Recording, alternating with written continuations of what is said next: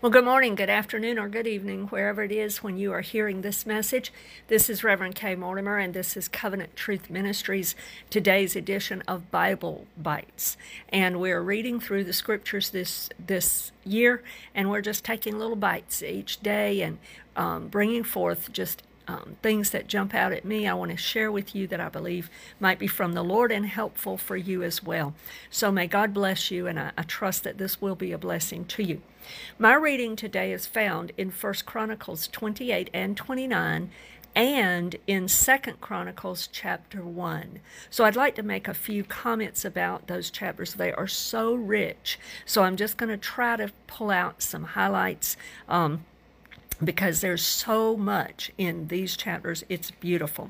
In chapter 28, David is giving a final address. David is just about to die and leave the scene and turn things over to Solomon in chapters 28 and 29. We see that happening. So David is giving a final address, and in the first few verses of this chapter, he speaks to the whole assembly. He gathers the whole nation, the leaders of all the nations, the elders, the divisions. He gathers all the people together, and he delivers the charge to both of them.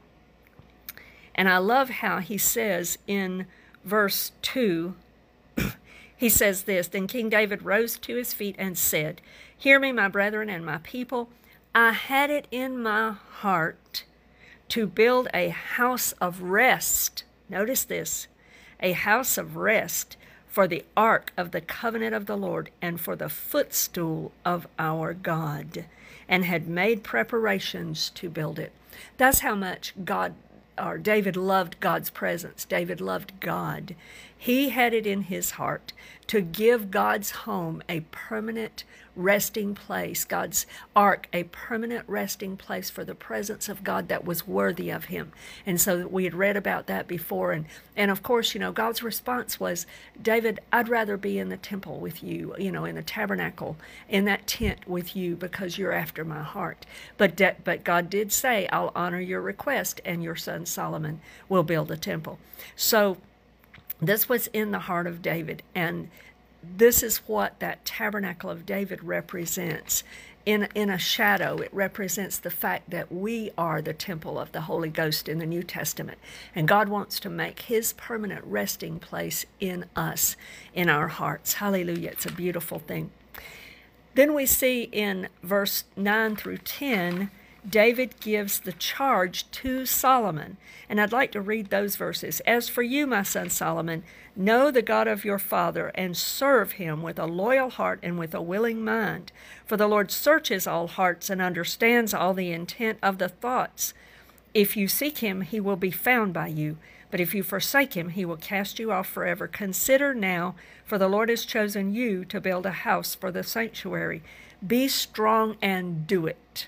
So David's just giving him a charge, and this is something that we can be passing on to our children and grandchildren. Serve the Lord, serve him with a loyal heart and a willing mind. For know that God searches even to the intents of our heart. Hebrews 4:12 tells us that the word of God will do that. Let us train our children to know that if they seek him with their whole heart, he will be found by them, but that they also need to honor his word and obey his word. And they need to do what God has called them to do, and we do too. We need to be strong and do it and not delay. Hallelujah. So God is giving the charge to Solomon through David, his father. And then after that, David shows Solomon all the blueprint, the plans that God has given him. And notice that God gave these to him by the Spirit of God, just like he did Moses on Mount Sinai for the tabernacle that Moses was to build. It's a beautiful thing. Both of them heard directly from the Lord and had the very pattern laid out for everything that they were supposed to do. And it says later in verse 19 that David wrote it out by the inspiration of God's Spirit, just like a scribe or a transcriber would do. And beloved, as a writer myself, I want that to be able to be in me and in any of you that might be called to write or to do something for the Lord. Let the Spirit of God inspire you and make you to understand his calling, and then you write it out and you go according to the pattern that he's established and given you. Hallelujah. He will do the same today. Later, David goes back and he encourages them to do the work. And notice, I want to point out one thing. In verse 20, David says this, "And David said to his son Solomon, Be strong and of good courage, and do it. Do not fear nor be dismayed, for the Lord God, my God, will be with you. He will not leave you nor forsake you until you have finished all the work for the service of the house of the Lord." Hallelujah. Praise God. David is saying, don't be fearful or dismayed. Get out there and do the work. Be strong and of good courage. Same thing that God sent the word to Joshua earlier. But I love how David interjects this, and he says, "For the Lord God, my God, will be with you." David knew God intimately and personally. He had that close relationship with God. And so he was able to say, He's my God.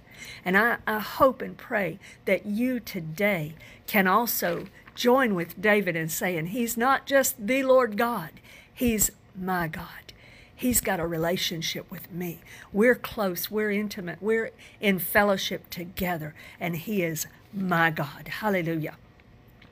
Then in chapter 29, it's neat. This really hit me today also, because it says in the last part of verse 1, it says, "The work is great because the temple is not for man, but for the Lord God."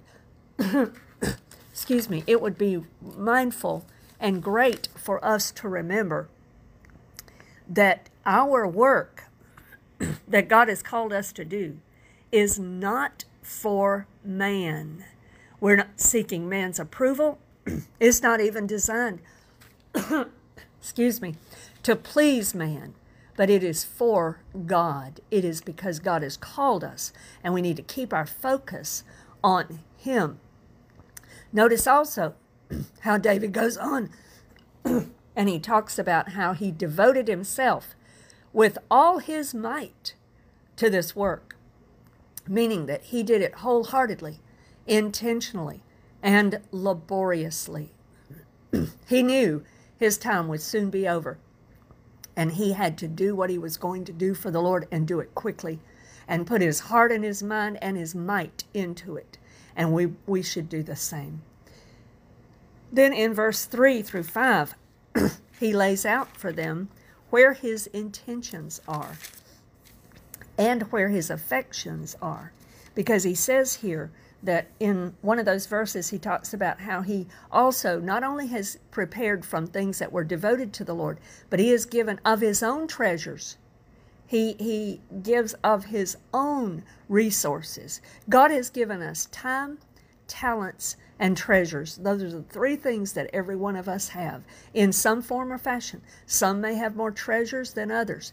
I don't know, how God decides that, and He distributes it according to His own will and His plan. But all of us have some degree of time, talents, and treasures. And David is saying here, he gave of his own. He gave it all. In other words, he didn't just ask people to contribute, but he also contributed and brought forth the work, the things that would be needed for the work to be done. And then he finishes that section in verse 5 with, "Who then is willing to consecrate himself this day to the Lord?" So in other words, he says, I'm doing it myself. Now, how many of you will join with me? How many of you are willing to consecrate yourself to the Lord? May we be able to answer that the way they did. Excuse me. Because it says that they offered willingly and they gave. Then when they did that, they were cheerful givers. The New Testament talks about being a cheerful giver. And it says in verse 9, "Then the people rejoiced, for they had offered willingly, because with a loyal heart they had offered willingly to the Lord, and King David also rejoiced greatly." Beloved, God loves a cheerful giver, and there's great joy in doing what God has called us to do when it is for us. When it is for us that God puts it in our hearts to do that. Hallelujah. David was a role model there, and then the people joined into the work as well.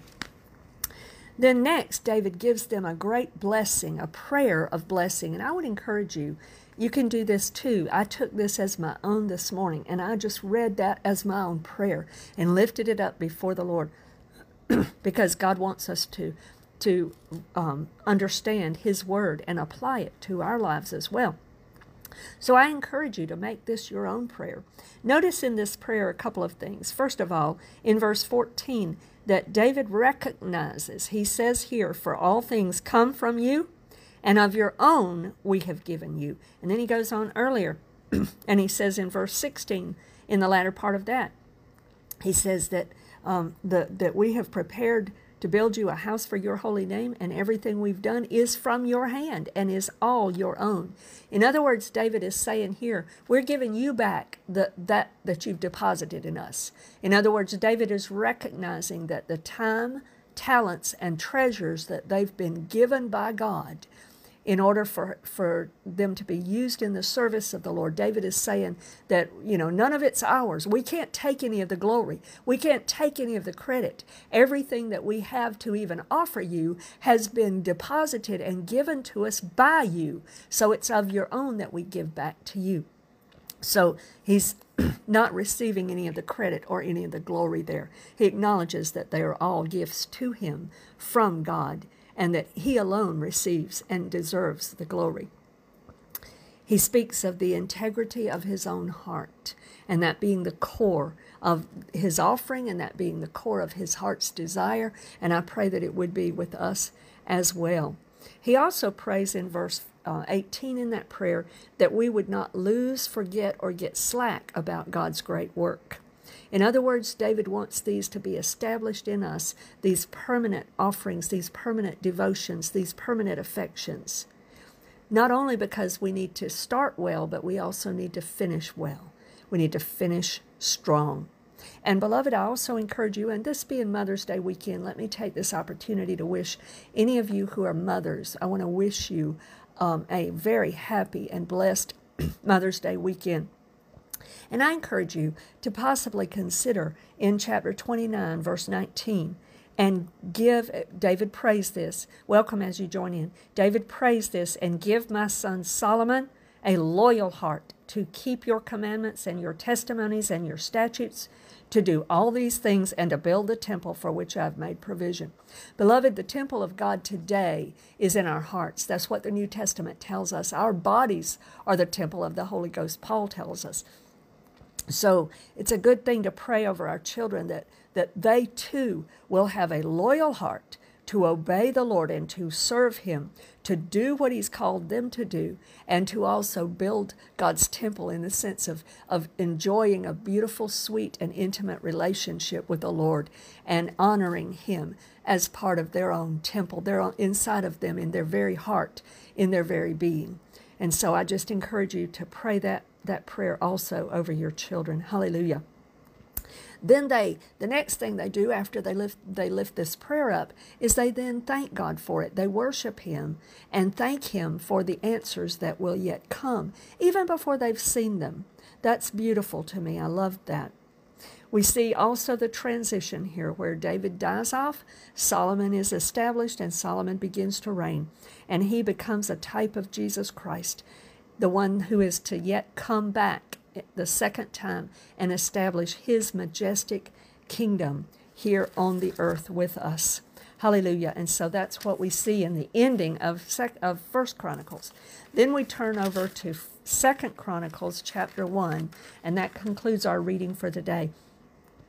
And we see here that the remnant of Moses' tabernacle had been established in Gibeon, and Solomon goes up there, and he leads some of the people there, and they worship the Lord there, and they offer the burnt offerings and all of that. But notice that the Ark of the Covenant is where, that was in Jerusalem. David had moved it there when he established that tabernacle of David. Hallelujah. And we see also Solomon, we are now in Solomon's reign. Solomon now also praying for wisdom. He asks for wisdom. He says, God, I'm young, I'm inexperienced, I don't know how to do this great deed. You know, you've got people everywhere. They're as vast as the dust on the earth. And I need your wisdom to be able to do this great work. And beloved, the New Testament also talks about us praying and asking for wisdom. Anyone who needs wisdom or lacks it, that God will give it to us. So we can receive the wisdom of God for whatever the call of God is for our lives as well. And so, beloved, I just hope that some of these thoughts from these chapters has been a blessing to you, has spoken to your heart, and been something that you can receive from the Lord, and that He will minister to you. May God bless you and keep you, cause His face to shine upon you, be gracious to you. May He lift up His countenance upon you, and may He give you His peace. So, beloved, I just pray that over you today, and I hope you can join us again for future episodes of Bible Bites. God bless you.